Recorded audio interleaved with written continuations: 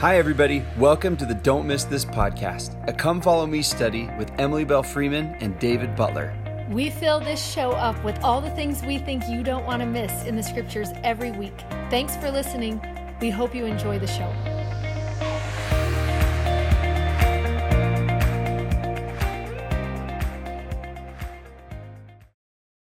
Hi, everybody. Welcome to Don't Miss This. I'm David Butler. I'm Emily Freeman. So glad y'all are here for our lesson today that's on 1st and 2nd Timothy, Titus, and Philemon. It's the whole Bible in one video. That's what we feel like. When we opened it up and saw what it was, we both groaned because we were like, there's no way. So just put your pajamas on right now, get your dinner, and also your midnight snack, because that's how long we're going to be here. Hopefully not. Kidding. Listen, we can't because the Astros are playing tonight in 1 hour. So we Which have is to have why enough he time. is wearing this atrocious ring, everybody. I believe the word you meant was amazing ring. Listen, I 'Cause have he's to wear this on superstitious. game day or they won't win. And my socks. I told him he could Our wear it on Astros his socks. toe while we were recording, but he said, Nope, they'll lose and it would be Sorry. her fault and then our friendship would break up. and then there wouldn't be any more Don't Miss This. So you have to watch it the whole time. And please, sorry if you're from New York, but God bless the Houston Astros. Go Red Sox. So, remember last week when you wanted the position that runs everywhere on the Yeah. field, the mascot? Yes. Okay. No, I do want to be the mascot, actually. I'm glad you just said that. That's what I want to be. These letters they're just shorter letters. All of them are from prison. These are all prison letters again. Timothy. Poor Paul. I know, he just spends his whole life in jail, which actually comes up as part of the letters. It's the second letter to Timothy where Paul actually asks Timothy to come back. And a lot of people started abandoning Paul and started thinking he's not an apostle. His message must not be true because he's in jail.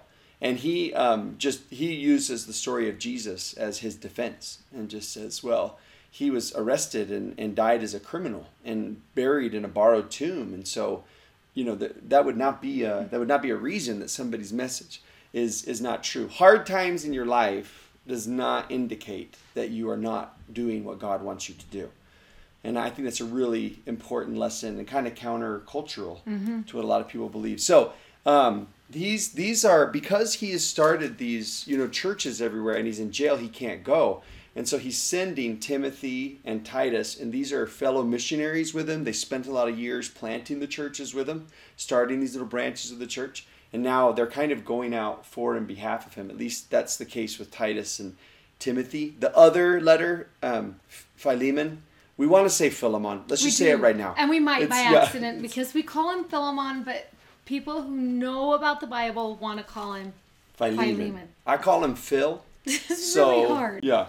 So he's a little different, and we'll talk about that when we get to it. But these other two, they're just Paul's sending them. Timothy is going to Ephesus, I think, to go kind of handle some of the problems there, and because Paul can't go. And then Titus goes to the island of Crete, and everyone wants to go there. About Timothy is it's a little bit a call to arms, and you hear that language as we're going through. I love that part of Timothy. So kind of be watching for this call to arms. And it's a call to arms against deception and against apostasy and something like that. Paul's saying, like, look, we have to fight back. If we're not fighting for our converts, if we're not fighting for the truth, then we're going to lose the battle. So that's the reason For the that call. there's this encouraging call. And we're just going to show you a couple things in chapter 1 because we're going to really spend most of our time in letter 1 of Timothy, 1 Timothy, even though, so there's 1 Timothy. I'm going to give you one part that I can't resist it because it's so good.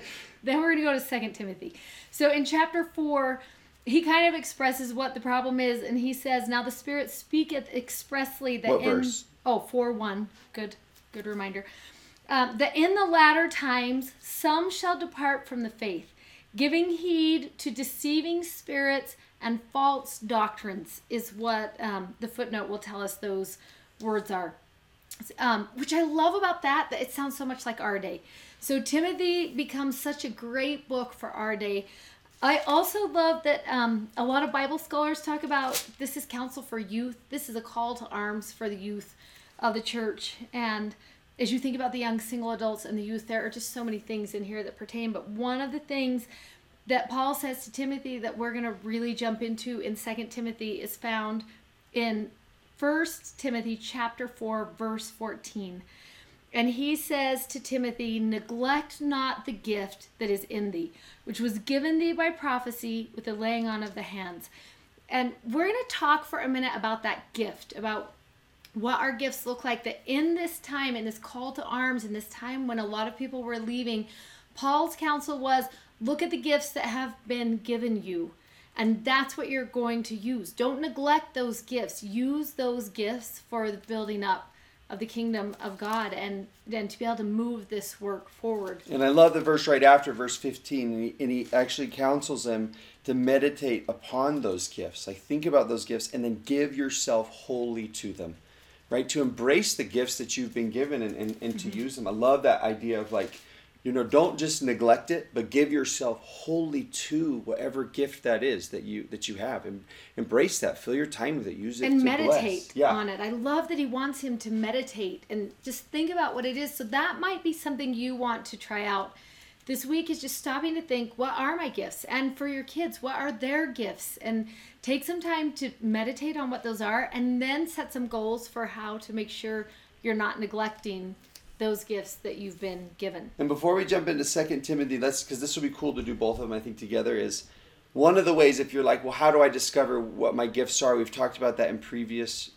lessons before, but in this one, 1 Timothy 4, he says, this, neglect not the gift, whatever it was, that was given to thee by the hand of prophecy with the laying on of hands. That sometimes with a particular blessing that we get, or even with a particular calling that we might have, that's official by the laying on of hands, a gift will be given to us. And I think that's neat that he says, meditate on that particular gift that was, given to you, bestowed and given to you. A patriarchal blessing also is something you want to be thinking about when you're reading that verse. Because on laying on of hands. I do want to say this. I just got a setting apart blessing on Sunday.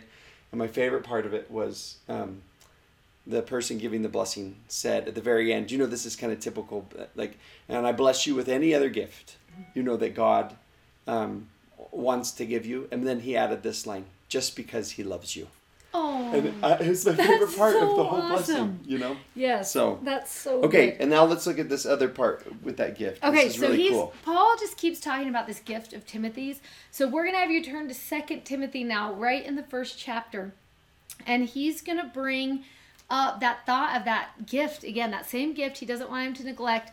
And he's going to say in verse 5, when I call to remembrance the unfeigned faith that is in thee, which dwelt first in your grandmother Lois and in your mother Eunice, and I am persuaded that in thee also. Wherefore I put thee in remembrance that thou stir up the gift of God which is in thee by the putting on of my hands. There's so many awesome things in those couple verses that we just want to talk about for a quick second, but one of my favorite is the fact that this was a gift that wasn't unique to Timothy, but it was a gift that had been seen in his mother and also in his grandmother. So as you're thinking about your gifts, you might go through your patriarchal blessing. You might think of other blessings you've had recently. Maybe you had a back to school blessing, or if you haven't had a blessing recently, maybe you'll ask for one.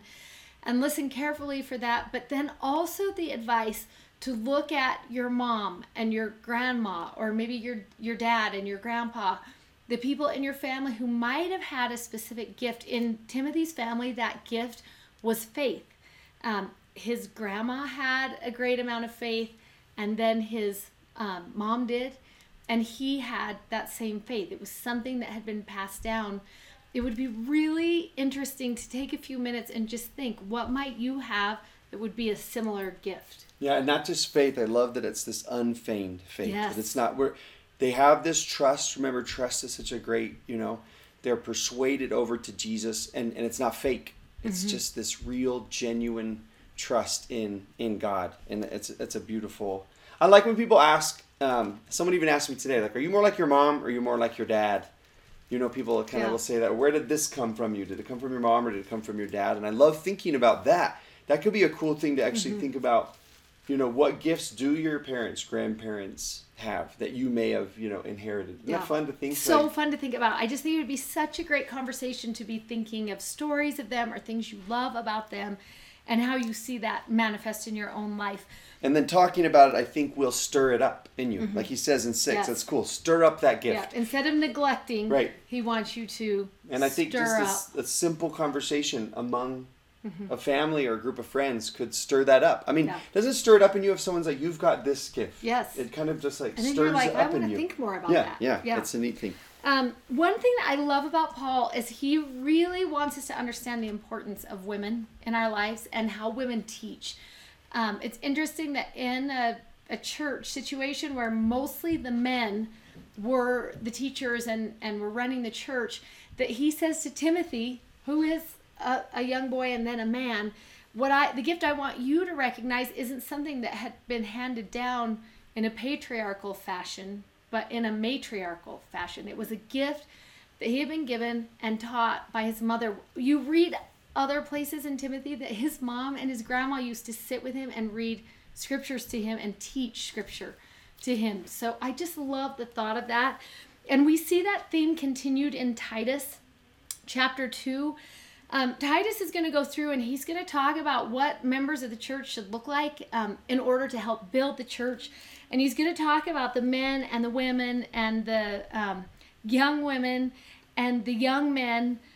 He just goes through and wants to give them advice. And there's some advice in here that I just love. In Titus 2, verse 3, it says, "The aged women likewise, that they be in behavior as becometh holiness, not false accusers, not given to much wine, but teachers of good things, that they may teach the young women to be sober, to love their husbands, to love their children, to be discreet, chaste." I love this next word, keepers at home, good, obedient to their husbands.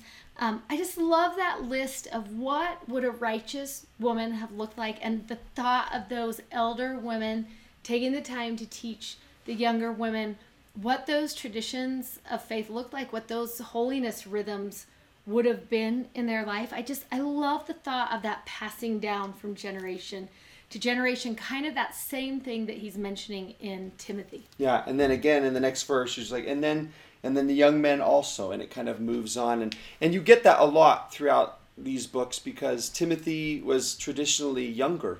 Paul talks about him being this younger person, and Titus maybe also a younger leader in the church. And here's Paul, who's had all this experience now, mentoring them and teaching them, like, look, this is how you live. Yeah. This life of faith. In kind of contrast, unfortunately, there was this group of women who were in the church in Ephesus who were causing a lot of trouble. And Paul kind of talks about that a little bit in 2 Timothy 3 and gives this list. He mentions the women, but there are also the men in the other chapters that he mentions. But we like that contrast between these women who pass down, these patterns of grace and rhythms of holiness, and then in contrast to this other group. But 2 Timothy 3, 1 through 7, you've read this before, where you're just like, here's sort of the danger of the world that you live in. He says that in verse 1. In the last days, it's going to be really dangerous. And let me tell you why. Because people are going to be covetous and proud and unthankful. And he moves through all the thing. And that phrase, silly women, in verse 6, that's what he calls those those ladies who are leading people kind of in that line. But I love that he says this in verse 7, talking about that group. He's like, this is a group that's ever learning and never able to come to the knowledge of the truth. That they're filled with the things of the world, but not necessarily the things as they truly are. And that's kind of the difference between those. Paul would say reality is good works, love, like obedience. Like that's real. That's real living, not this other kind that can be so popular in the world around you. And he's going to go through and talk to them a lot about not only how they act, but even how they look is going to affect what happens within the church community, that he wants them to be these women who aren't so busy adorning themselves with fancy things, but really are learning how to be these women described in Titus. Yeah. And he uses the phrase, don't adorn yourself. Don't be so worried about clothing yourself with fancy jewels, but clothe yourself with charity and clothe yourself with hospitality and goodness and grace and all of those things. So we love that there's like this, you see kind of just like, it's a call to arms because there's just these two kind of forces, that are at odds with each other. And Paul, throughout both of these letters, all three of these letters, gives a whole bunch of advice. And we just filled this box with a bunch of our favorites. You'll find some more. And actually, before we go there, let's show them that other reference here. So we've got in 2 Timothy 3, that's the 1 one I through just 7. read. Yeah. Whoops. And then the other reference for the women is in 1 Timothy chapter 2. And it's going to start in verse 9. He's going to describe what he wants the women to look like and be like and kind of think about that. Because he's asking them to do that, we are assuming that isn't necessarily what was happening in the church. So you're going to see what the silly women looked like and what his counsel was for them in helping to overcome what that looks like. And when you read that, it'll follow up with those lines that trouble people again about women should be silent. And he's talking, a lot of people think he's talking particularly to that group. Obviously, he doesn't mean all women because he praises them. But when you read that, don't take it out of context that he's saying, and this group of women, they were actually trying to hijack the church and take over. And he's like, they should not. They should be they should be quiet. You know. And to remember that sometimes silence is a quiet confidence, and it's just learning the right time to be sharing and doing those things. So do remember whenever you read that. In other places, we have heard Paul talking about the power of women teaching and leading out, and that is his opinion. So because this is out of character, that's why it is assumed he's talking to these women. Particular women, yeah. Okay, well, just real quick on this box. Yeah, this one. We have to do this one. It's so good. Just this is his advice. In a world that's kind of like, we've got two groups of people, you could fall in one or fall into the other. And they're trying to win people over from this group, into the, Titus and Timothy. Paul's not only saying, like, I want you to be people like this, but please go and try and win people over to living this. He keeps calling it a new humanity, to be a part of the new family of Christ, not this worldly family. And so he gives some advice, some practical advice for all these letters, and it's not ways just to practical do that. Either. It's like a locker room speech. Everyone, there's a couple, isn't it? It's like halftime. You want to go in there and, there's practicality in there, but you just love when he's going through and he's like, endure hardness as a good soldier of Jesus Christ. And he's going to tell him, fight the good fight. And all these, like, we should send him into someone's halftime. That's what we should do. I'd like to read you the book of Timothy. Because Paul's at the end of his life, and that great verse, I've fought the good fight, and I've stayed the course. These letters really are the last ones that Hebrews, most people think comes from Paul, but these are really our last ones that we maybe should say something about how awesome it's been to be with Paul and to see his writings and everything. But we love that line where he says, I fought the good fight and I've kept the faith. And that, what a mentor he is to these others, and almost like he's handing on the baton to them. And he's saying, now you run your leg of the race. And how neat for the scriptures to be that, for all of us. At the end of that 2 Timothy 3, he even gives that sort of advice. Remember where he says, continue in the things which you've learned. This is verse 14, 2 Timothy 3. That you've been assured of. From a child you've known, or the Greek of known there has been acquainted with, like a good friend, the Holy Scriptures. And they've made you wise to salvation in Christ. He's like, hold on to those truths. When I hand this baton over to you, you've been acquainted with these truths your whole life. Now just run with them, with all the fervor of your soul. Run. So. Yeah, it's so good. And one of my favorite parts, because it does just make me think again of the halftime speech.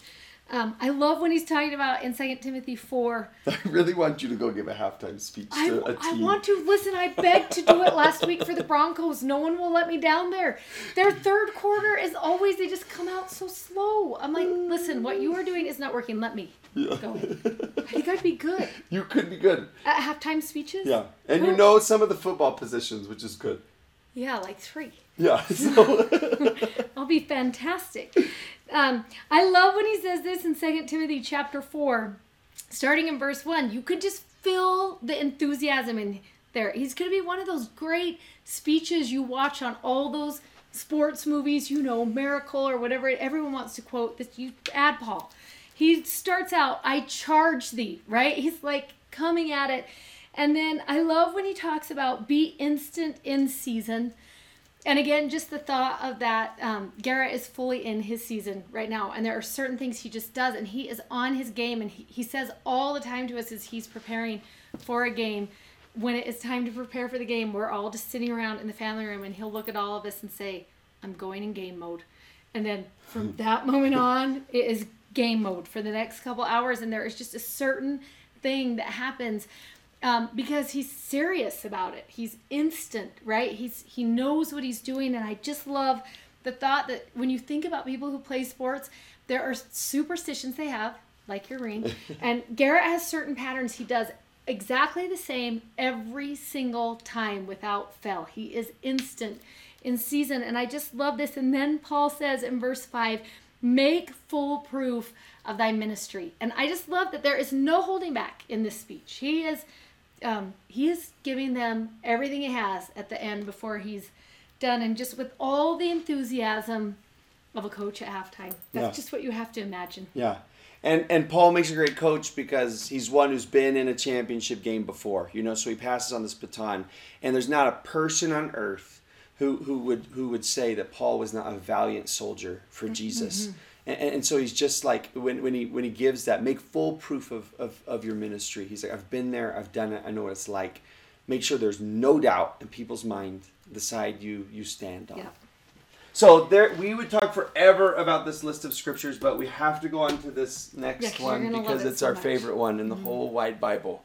And so just look through all of those. Are just really good phrases throughout the entire thing. Okay, so next is this letter of Philemon. I forgot what we're supposed to call him. Phil. Here's Phil's letter. It's the shortest one that Paul writes, but it probably has the biggest punch. And you may have never heard it taught in your life before, because the only two people in the entire world I have ever met who love this book is us. Right? What were you going to say? These two. It's these two. But then I'm like, well, it's us. Yeah. Everyone. Philemon is the shortest book in all of Scripture. It is just one little page. It's on the opposite side of Hebrews. It's just right here. And you probably glanced at it.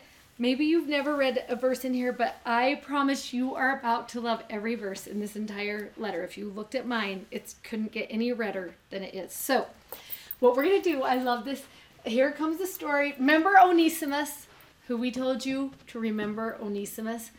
The story could be called Onesimus as much as it could be called Philemon. Yeah. And so we wrote the story of Onesimus because you're about to love him, but everyone. And we just wanted to start out with the cast of characters. So in this story, there's 3 people you need to know. Paul, Philemon, and Onesimus. And we know everything we want to know about Paul. Well, we want to know more, but we won't find out till heaven. But Philemon, what you need to know is this. He is a man who owns a great deal of property. He's somebody who manages a lot of land or farms or whatever it was. He's a Greek convert to the church and a lot of money. Yep. That's just and because of that, he had servants that worked for him, and Onesimus happened to be one of his servants. And we don't know a lot about what happened. We don't have any idea what the story was, but for some reason, Onesimus left Philemon. And it sounds like from the letter that not like maybe he abruptly left, maybe he ran away. Or stole something from him. Yeah, he kind of left him in a bind. There's something unresolved. Something that would need forgiveness. Yes. So but no details on it. And we also know Onesimus maybe was not the best character because somehow he ends up in prison. And how we know that is because that is where he ends up meeting Paul, is in prison. So while Paul is in prison, he meets Onesimus. And Onesimus serves his time, and when he is done and he gets out, this is one of my favorite parts of this story, the very first thing Paul has him do is deliver a letter, because that's what Paul does. He has people deliver letters.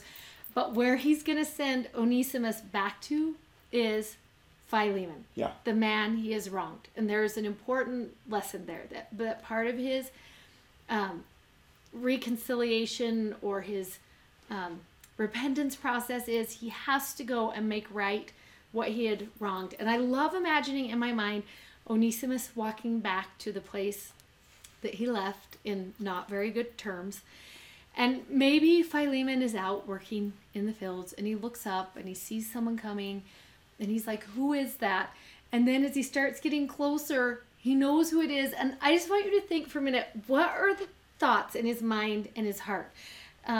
Maybe think about someone who has wronged you. And if they were on their way to your house and you looked out the window and saw them coming, what's your first thought in that moment? And imagine if you're Onesimus. I was going to say, if you're on his side and you're Yeah. like, I mean, everybody here has probably had to approach somebody and know, like, I have to go reconcile this. I have to go apologize. I have to go be vulnerable. I have to go be humble. And just that walk or that phone dial or whatever it is. And you don't like, know what the person's going to do. Yeah. You don't know how they're going to react. It's just such a, there's Vulnerable. so It's much so emotion in vulnerable. that Yeah. moment. And then you love that Onesimus probably doesn't even say anything. He just hands him a letter. He's like, Just like, here, take this. read that. And then Philemon opens it up and he looks down and he sees it's signed by Paul. And he knows Paul. And he loves Paul. And he trusts him. And so then he's like, okay, let me read the letter. And then wait until you hear what the letter says. And you love that Paul, he says, it's me, Paul, the old Paul, the prisoner Paul. Like he's just like all the Make sure reasons you know. that you have to listen. And I just want to throw this in right before we start the letter in case I forget that this whole idea of him sending Onesimus back, he just knows that if there is a relationship that has to be mended, like that your spirituality just feels halted. And he just knows that. He's just like, we cannot have relationships like this in the family of Christ.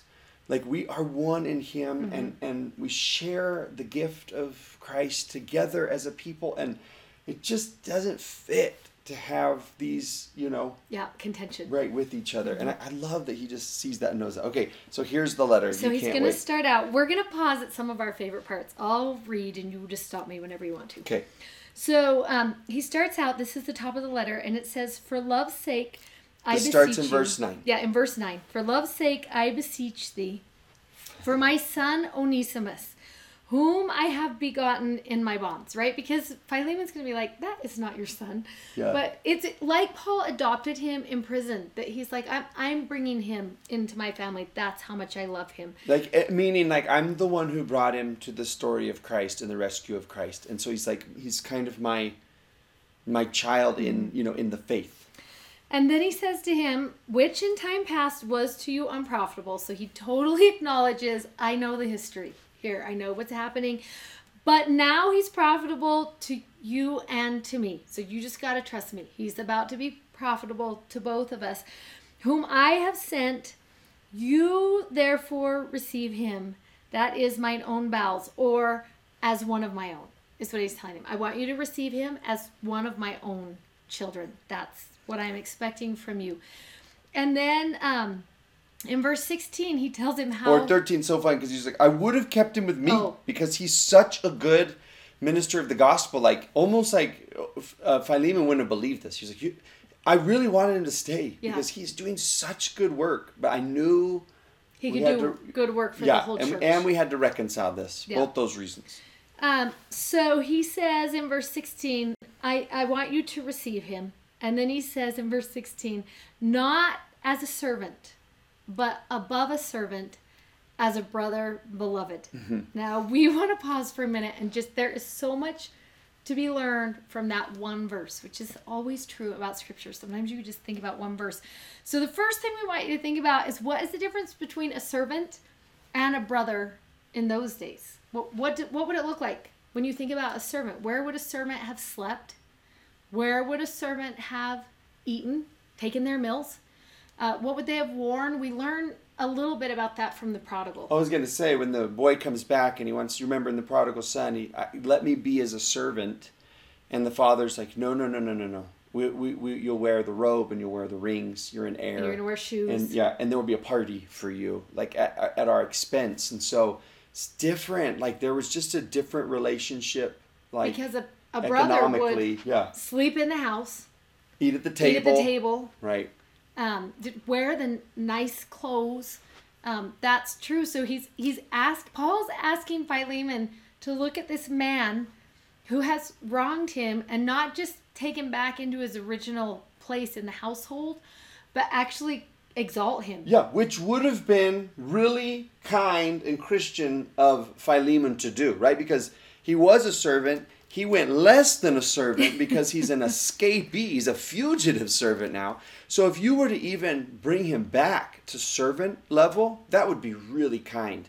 And so this is a big ask. Not just where he was, not just forgiveness, but forgiveness plus. You know, like that is this is Yeah. That's why he just handed him the letter. Yeah. He's like, Paul says to take me back. Paul says, I can't even explain this to you in my own words. You are not going to believe it. It's like when kids, like, Mom said I could go. Yeah, that's exactly. And you also love in verse 16 this part when he says, not as a servant, but above a servant, as a brother, beloved. Now, just think for a minute. We're going to go back. Remember Acts 9? Remember when there's Paul and Ananias on the other side of the door, and he's going to have to go in, and there's that same kind of situation. Like, Paul knows the awkwardness of the situation. Yeah, he knows the vulnerability. I've He has been been there. there. He's been in Onesimus's shoes. He knows exactly what it feels like. And it lets you know that in that moment, do you remember when Ananias comes in and he lays his hand on Paul's head, and the first thing he calls him, of anything he could have called him, is brother. Remember, brother Saul, the Lord has sent me to you. And when Paul retells his story again in Acts 22, he also does not leave out, when he, all those years later, when he recounts it, he's like, I want you to remember that Ananias called me brother. It is almost as if he's saying, let me tell you what changed my whole life was my identity in Jesus and my identity with other Christian brothers and sisters. Like, that was such a powerful turning point for him that he's like, this meant everything to me for a stranger, someone I had wronged, to receive me as a brother. And now to call me brother, to actually call me brother. And you love that that's his counsel. That he's like, hey, this is how this is going to go. This will only work. This is the mending balm of the situation, is to call him and love him as not just a brother, not at the table, but the seat right next to you at the table, a beloved brother, right? I want you to be the favorite brother now. Yes. Oh, I love that part so much. And then he says to him, a brother beloved, especially to me. And then he tells him this, receive him as myself. Which makes us realize how good of friends Paul and Philemon are. And that he envisions, I want you to be as excited and happy to see him and take as good of care of him as you would take of me. Yeah, because if Paul came to the house, I mean, if you had like one of the quorum of the 12 coming to visit your house, you're not busting out the Kraft mac and cheese, for them. Like, you're going to put out the nice dishes and like, I want you to act like, put a mint on the pillow, for him. Like, this is like, treat him the way you would treat me if I came. Like, I love this. And then Paul probably knows that this is a hard pill to swallow. Like, he's imagining in his head when Philemon gets to this part, what's he going to be thinking? And so he says to him in verse 18, if he hath wronged you or he owes you anything, put it on my account. I will repay it. And then he says, yea, brother, let me have joy in you. In verse 21, having confidence in your obedience, knowing that thou wilt also do more than I say. I love that part. Sometimes when you think about exact obedience, and we've talked about that a little bit here, but sometimes I want to say the definition for exact obedience is this verse, having confidence that you will actually do more than I say. Yeah. And I love in that verse 20, that line, refresh my bowels in the Lord, or refresh my heart in the Lord.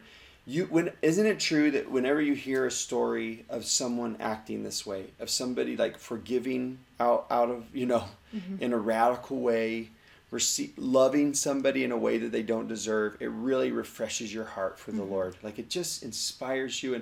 And Paul's like, Philemon, refresh my heart in the Lord by the way that you treat him. Yes. Like, it will bring a lot of the Spirit of God into our community, into our relationship as you do this. It's just beautiful. And there is this one cute part in verse 19 when he says, listen, I'm writing this with my own hand. If he owes you anything, I will repay it. And then sometimes you just love Paul because he throws these one-liners in that you're like, and he says, although I'm not going to remind you how you already owe me.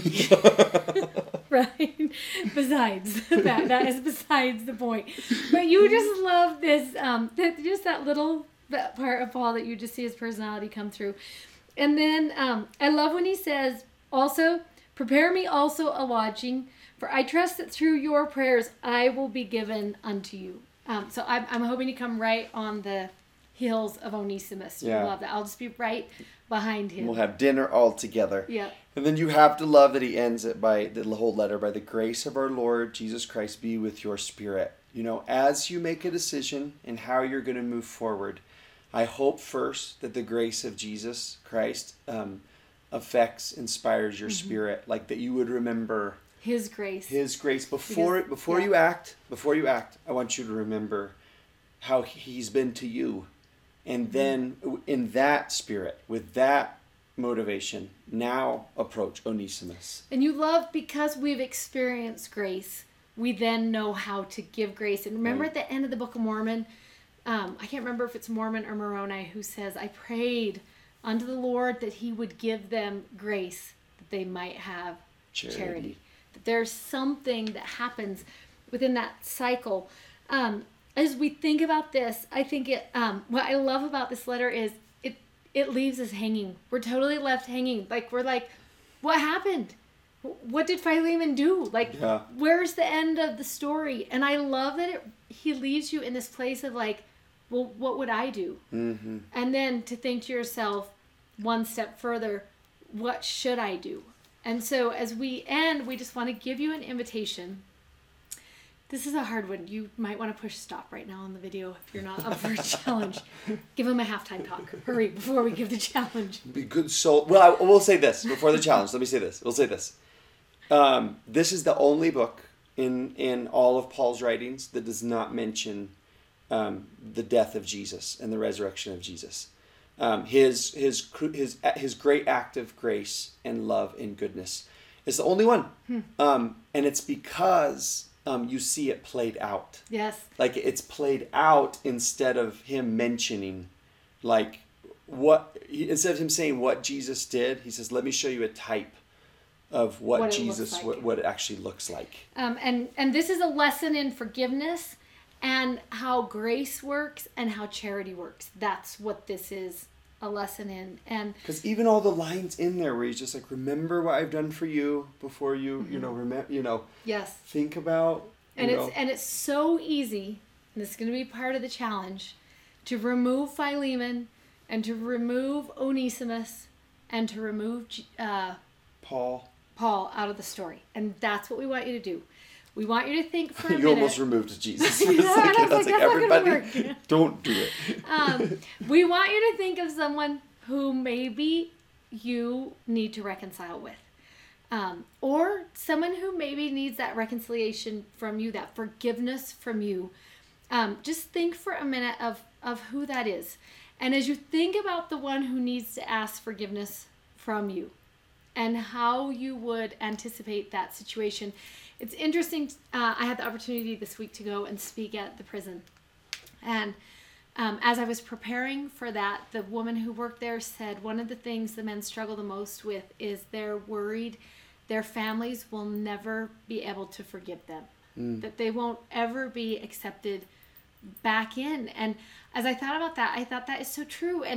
And some of that is real, right? There's some about boundaries and about keeping yourself safe, and as you're thinking through those things, but then there's also that fear of going through that change and that repentance and really being able to come back and ask for that forgiveness in a sincere situation, and the Spirit knows how to help you know which one is right in that moment.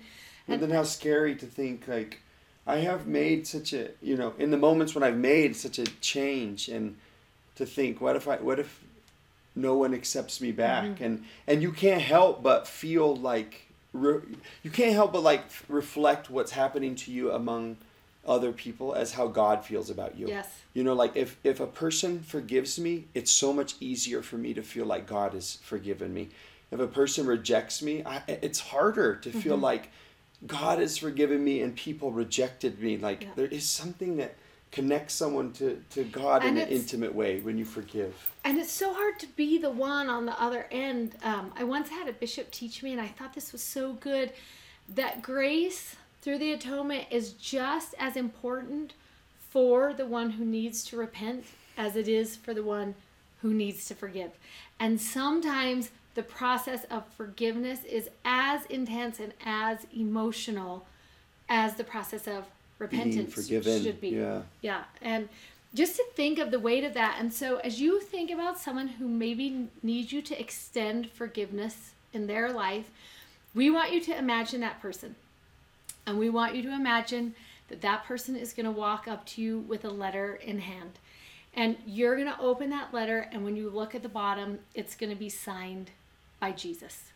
And then you're going to start reading that letter, and maybe this is what the letter is going to sound like. For love's sake, I beseech you for this person, which in time past to you was unprofitable, but now is about to be profitable to you and me. I have sent them. Thou therefore receive them as one of my own, not as a servant, but above a servant, as a brother beloved, especially to me. Receive him as myself. And if he hath wronged you, or if he owes you anything, put that on my account. I will repay it. Let me have joy in you, having confidence in your obedience, knowing that you will also do more than I say. And prepare me also a lodging, for I trust that through your prayers I shall be given unto you. And then maybe it just says at the bottom, in grace, Jesus. And when you think of someone approaching with that recommendation, with that letter from Jesus, there is just a softening that takes place. There's something about knowing if that person has wronged you, that Jesus is going to repay that. He's going to make that right. That there is justice in the fact that you will be given what you deserved, and Jesus is the one who's going to make sure that happens. And for him to recognize in that letter, because God knows the hurt that it's been, the betrayal that you felt, and that it's not easy. It's not a demand. It's an invitation, and it's a pleading, because he realizes how difficult it really is. It's not just a. So and I love that part. I love that he knows. He knows the ask. He knows. He knows what he's asking. How hard it's going to ask that. Right. Or to be on both sides. He knows Jesus is one who's been betrayed also. And he's been sold out by those who were closest to him. He's like, listen, I've been there. I know what that is like to be in that place, and it's just it's this little page. It's just a little page, and I love that one part where he says at the very end, "Prepare me also lodging, for I trust that through your prayers I shall be given unto you." And for me, this is one of the most tender parts of this, because I've had this experience. I have been given the letter. I have walked through this process over and over again, and what I have learned is that forgiveness probably didn't come in the moment when he finished reading the letter. That the forgiveness probably took time, that he acted in obedience before the reconciliation came to his heart. And that thought of that, when it says, "Prepare me a lodging, because I trust that through your prayers I shall be given to you," for me, going through the process was so many prayers. And it was the prayers that I would be able to have the love of Christ in my heart, that he would be given to me, because that is the only way I was going to be able to keep moving forward over and over again. And I think that is a sweet promise. I think that is a true promise, that as we open up our hearts and are willing to be obedient in this regard, he will be given to us, and it is him who will allow the healing and the forgiveness to follow. Yeah, and how much Jesus' Spirit just is re-poured into that. It's worth it, because he says, then grace will be your companion through the whole thing. And remember, grace is not a feeling, it's a person. And it's worth the journey because it's time together. Yeah. It's time with him. And if you want to know what grace looks like, this is the perfect text. This is grace. In every form, this is grace. This is what it looks like. Right. So, it was a good week. We made it. And hopefully we weren't 4.5 hours. We didn't even look at the time. We might be Well, 4.5 the hours. Astros game is in half an hour. Okay. God bless the Astros. Kiss it, everybody. This audio was taken from a YouTube video from our YouTube channel. You can find us on YouTube at Don't Miss This. Also, sign up for our newsletter at don'tmissthisstudy.com, and you can follow us on Instagram at Emily Bell Freeman and at Mr. Dave Butler. Thanks for listening. Bye.